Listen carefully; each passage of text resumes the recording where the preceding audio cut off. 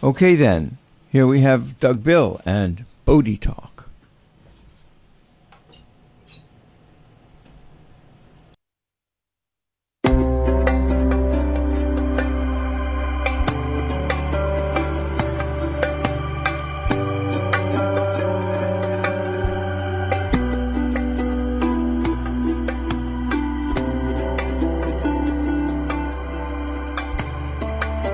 Namaste, and welcome to Bodhi Talk, where the intention is to inform, inspire, and empower each of us to wake up to who we really are. Not human beings having a spiritual experience, but spiritual beings having a human experience. My name is Doug Bill, and today on Bodhi Talk, we add another building block to the foundation of our theme for the year, 2020 Vision. Now, over the past few months, I've been talking about basic concepts. Last week we talked about breathing, and I presented some breathing exercises to help develop and tone, strengthen the nervous system, and sort of quieting the mind and moving into the importance of understanding how breath is something that can be used as a tool to keep us in the moment.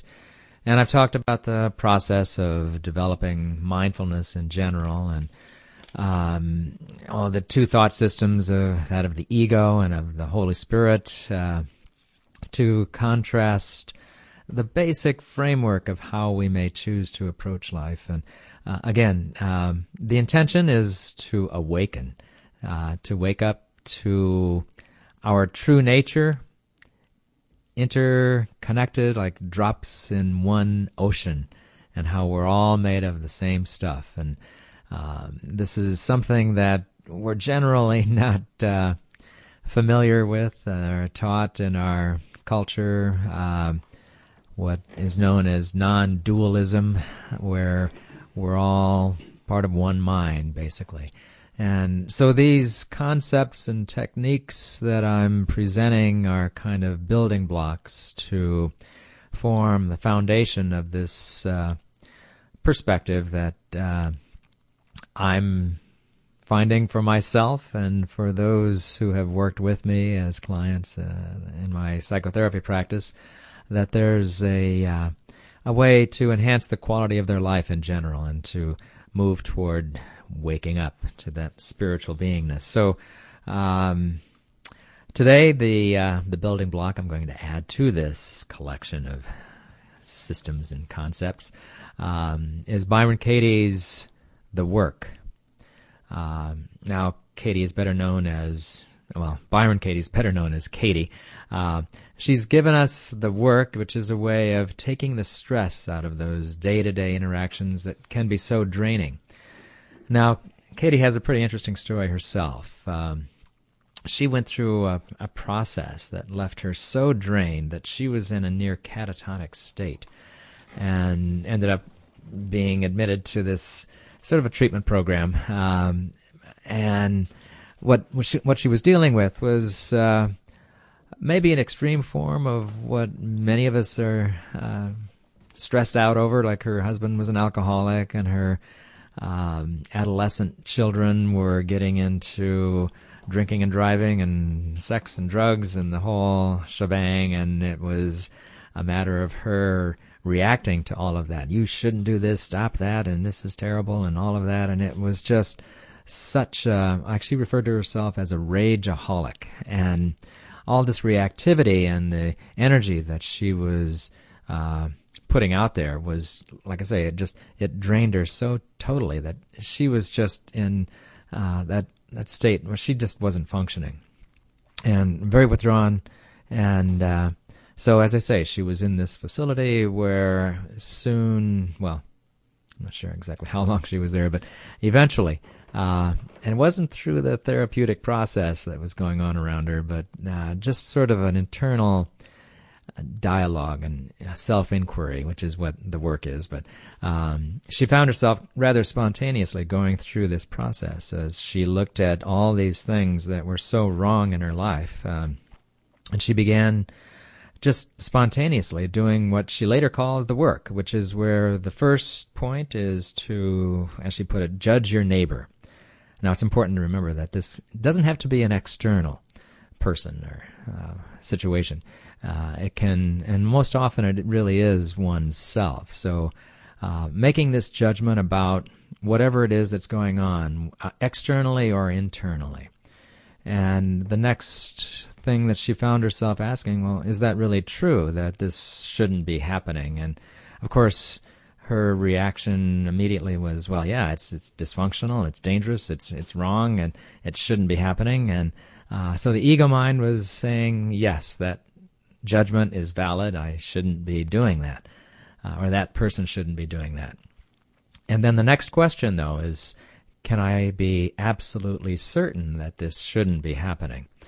And this is where it took her to a deeper level, where she recognized that there were circumstances in the past where something that she was resisting very strongly, with the ego mind saying, well, yeah, this is definitely dysfunctional, wrong, it shouldn't be happening.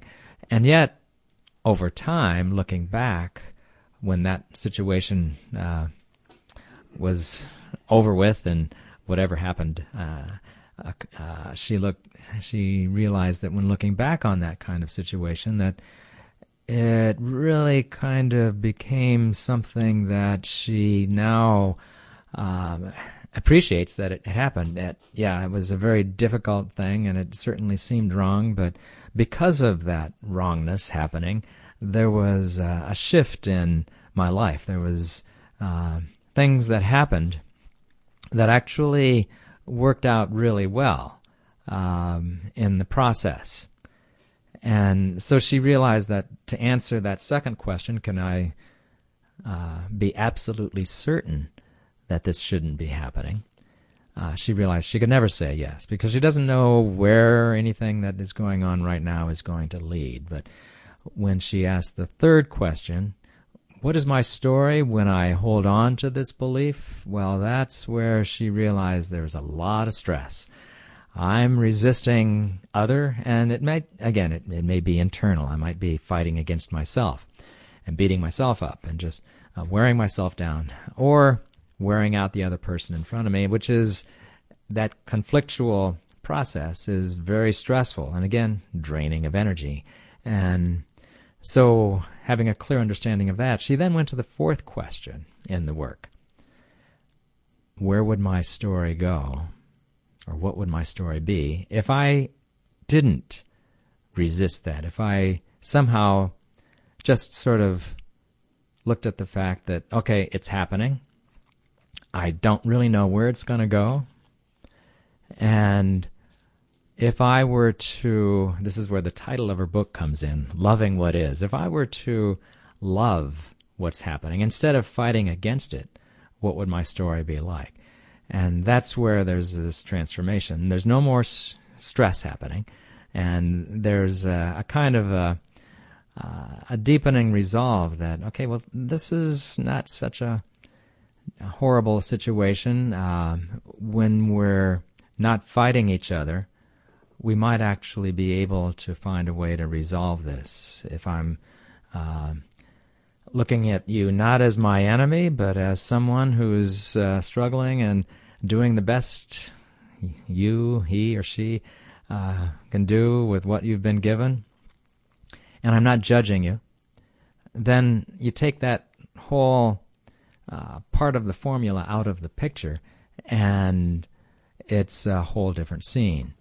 And then following these four questions, okay, you judge your neighbor, ask four questions, and then you turn it around. That's the work. And the turnaround is a very interesting process.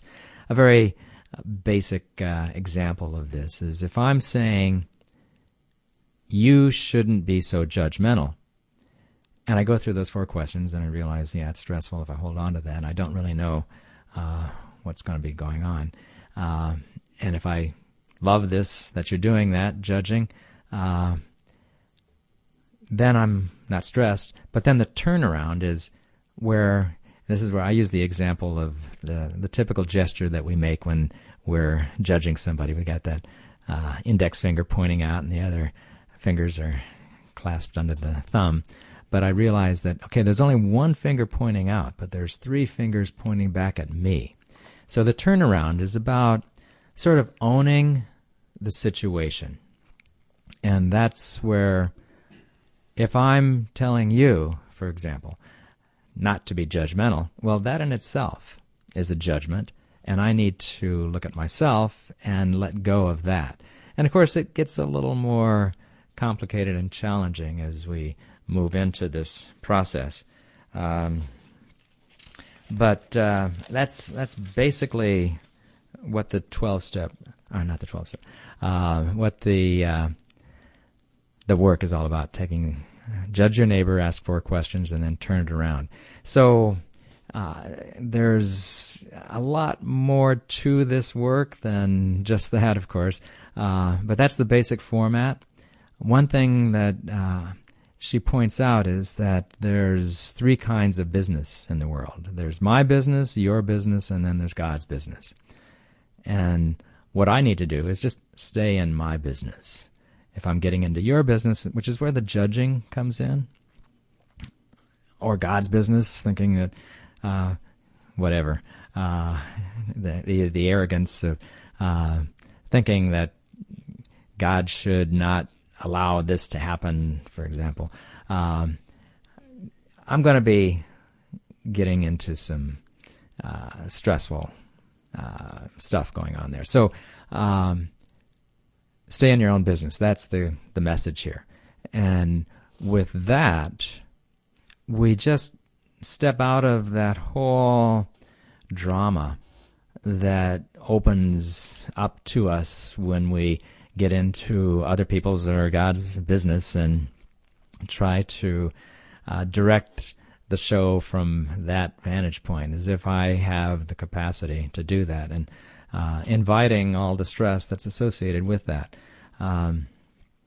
So looking at what the work is all about then is really taking a sense of the day-to-day issues that arise. And whenever, and this is where all of these systems that I'm describing and all of these techniques, such as even the breathing, it's about moving into the moment. And there's really a way of being.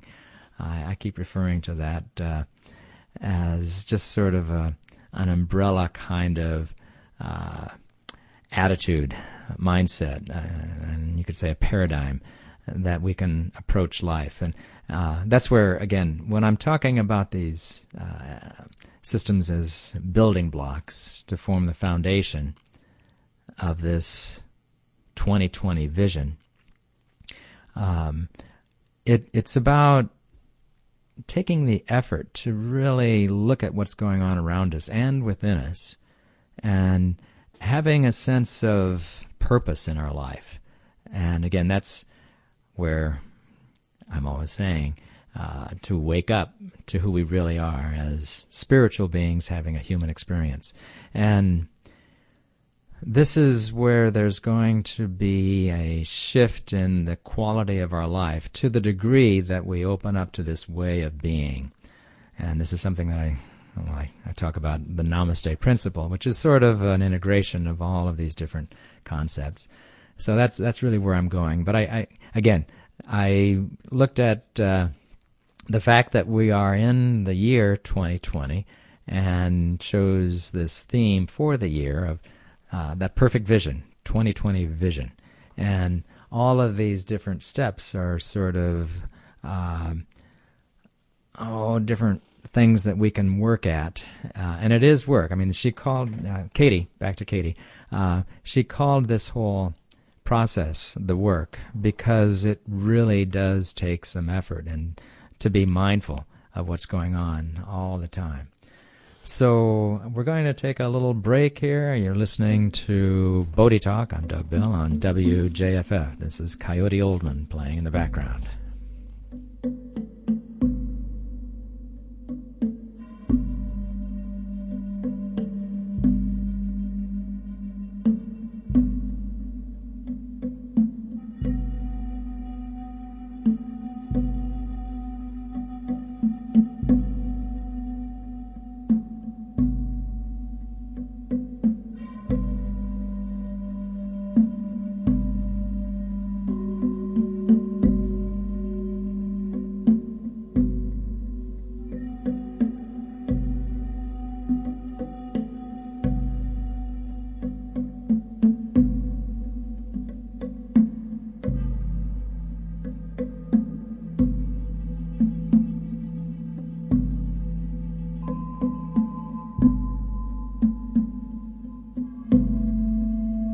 Okay,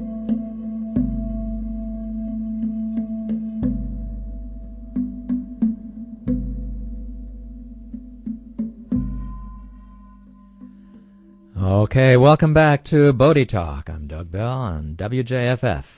So we've been talking about this whole, the work of Byron Katie. And now my own experience in, first of all, learning about Katie, I actually received a brochure in the mail promoting the book. When it first came out, I think it was about 2000. And there were a few people that were recommending the book, including Eckhart Tolle, and many of you may be familiar with his wisdom and the books and CDs that he's put out there.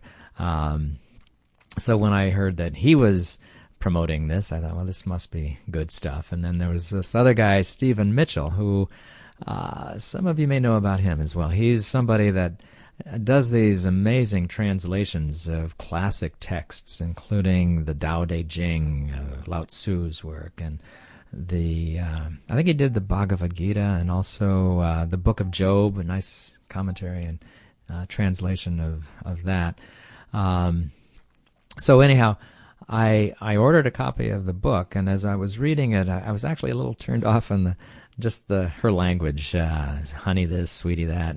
And I could see that the material that she was presenting was really very consistent with what I had come to understand about life. It was just a different way of approaching it.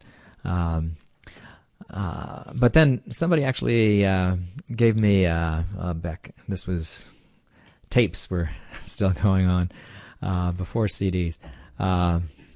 He gave me a set of the audio format of the book, and it really came alive because in that format, and I do highly recommend the book, but also particularly in the audio format, because that is where it really comes alive, because she's actually in a sort of a workshop setting presenting the work to an audience who are asked individually to come up and present their story and what it is that's stressing them out, and she guides them through the work in a very dramatic way, where you can hear in the tone of their voice how upset they are, thinking, like one woman was thinking her problems were so much that there was no way she could be helped.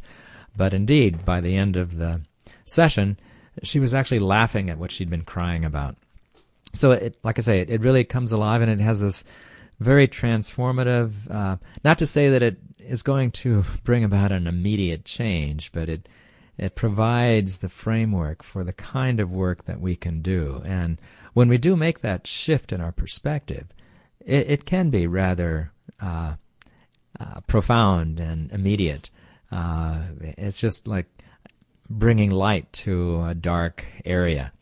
And one thing I've found, of course, I had been studying A Course in Miracles for many years, and that's material that requires a great deal of thought, and just to make it through one sentence after another, breaking it down as to what is really being said here. And then you get into the metaphysics of the whole thing. It goes on. The first section of the text of the book is over 600 and some pages. So, and then there's the workbook and the teacher's manual and other supplements. What I found about the work is that it sort of cuts to the chase of what the Course is really saying. So there's a congruency, and that's what I'm finding in a lot of these different systems that I'm presenting. So there isn't any conflict. They're just coming to the same essential perspective from different vantage points. And one other thing that Katie points out in the book is that the 12-step Alcoholics Anonymous program, actually the work sort of incorporates all the 12 steps in a way that makes sense to me. That self-inquiry, the fearless moral inventory, that's a big part of what this is all about. And to just look at the whole context of not resisting what is. And this is where not getting into God's business, like what it is that's happening right now may actually be very painful, very traumatic and all of that, but we may not appreciate that in the big picture, there is a kind of a divine drama. There's when we have a sense of trust, as long as we're doing all that we know we need to do to be responsible in this given situation, and reach that point where to do more would be to get into God's business or somebody else's business, but just trust that, okay, this is something that I may not understand, but if I resist it, I'm going to be stressed out. And I just trust that there is a loving presence guiding our lives. And that is really where the component of the 12-step program is really about sort of surrendering. Let go, let God is a common phrase in the 12-step program. And that's really what this is implying, and what all of these systems are opening us to is the presence of the divine within our lives, and trusting that, not to stress ourselves out thinking that all these problems are ones that I have to control. That, first of all, it's impossible, and it's just running our head against a wall. So what we're really cultivating here is the state of mindfulness, to be fully present in the moment. And that's really the key here. So to do the work is about bringing a mindfulness into each given moment. And this is where as soon as I hear myself or someone, say in my office, in my practice, saying something that is expressed with such certainty, and it's a dilemma, and they're making a judgment behind that, I find myself asking, well, is that really true? And what arises then is a capacity to sort of let go of the rigid hanging on to a sense of certainty, and realize eventually that there's another way of looking at this. And that's always where we want to go, to realize that if there's something happening in our life that is troublesome, if it's really causing us a lot of consternation and doubt and angst and all of that, and we just open up to this presence and consider the possibility that if it's happening, there's something that I may need to look at within myself. If I'm fighting it, if I'm resisting it, there's stress happening, and there's a phrase, what we resist persists. And so the more I fight this thing, the more I'm sort of spinning my wheels, getting deeper and more stuck in that muck. So when I'm looking at this from another angle, I realize I can sort of lighten up, and I can just say, okay, what is it that I'm able to do? And as long as I'm staying in my business, doing what I know is responsible for me, that's where I know that I'm just needing to, if I need to go any further, to just trust in this presence that is there by our side, guiding us, directing us all the time. So that's where we need to go, I would say, to let go of the resistance, to let go of the stressfulness of getting into the business of others. And so next week we're going to be focusing on another system of Don Miguel Ruiz, the Four Agreements. So now, to practice the mindfulness that is essential for all of these systems to be manifesting in our lives, we're now going to go through the Namaste Booster. And again, Coyote Oldman will be playing in the background. So just allow yourself to become present. And again, we talked about all those different ways of developing the strength of the power of the breath, but just become aware of your breathing right now. And notice the manner in which your body is taking breath in through the nostrils, and maybe you can feel that subtle tensing of the diaphragm, which is flattening out beneath the lungs and the heart and pushing the belly out as you inhale. And then exhaling, the diaphragm relaxes and the breath flows out of the nose with a slight warming sensation you may notice in the opening of the nostrils. And just move into this gentle rhythm of the flow of the breath. And as you do that, just let go of the unnecessary tension.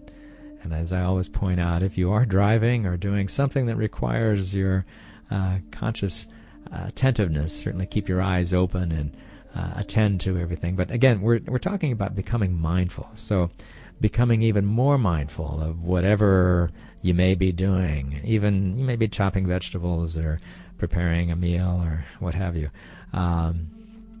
To be mindful in the moment with the breath anchoring you into the moment. And just letting go of any thoughts of the past or the future, any worrisome concerns. Realize that now is where stuff happens. Past is dead, the future is imagined. Just allow a letting go. And since we were talking about the work, just go over in your mind how you might cultivate this capacity to just be aware of when that judging is occurring. And then ask those questions. Is it true that this person shouldn't do this or that? And notice how the ego responds very quickly. Well, yeah, it's wrong. But then the next question, can I be absolutely certain? That's where we're moving into the unknown, and we don't know whether this is going to work out in a positive way, actually. And then look at the stress involved in the resistance, the judging. And consider how you might move into the moment and just love what is. And just notice then that there's something within my mind that I'm projecting outward. And when I look at that, whatever wrongness I'm projecting, I'm perceiving externally, but it's really within my own thinking, and that's what I need to change. So with that, we'll just move into alertness again with a resolve to practice the work. So now I want to thank Ron Penska for engineering today's show. Thanks to Jay Merrill for the Bodhi Talk theme music, and thanks to you for listening and for supporting WJFF Public Radio. And remember, be kind, for everyone you meet is fighting a hard battle. Namaste.